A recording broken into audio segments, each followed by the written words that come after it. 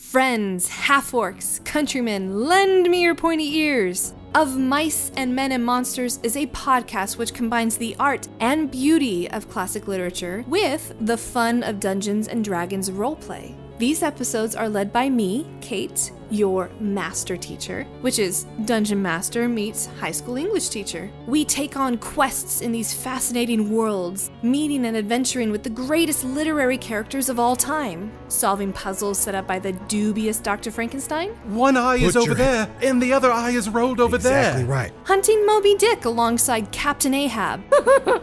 I've rolled a 1. Oh, you rolled a 1! Of Mice and Men and Monsters is a faithful yet irreverent way to interact with the stories which have influenced us for centuries. Plus, it's a much more exciting way to experience literature than writing an essay. Essays don't have swords which burst into flame, or poop monsters hiding in toilets. Anybody got some poop for me? A new episode of Mice and Men and Monsters is released every other Wednesday, wherever you listen to podcasts. The Fable and Folly Network, where fiction producers flourish.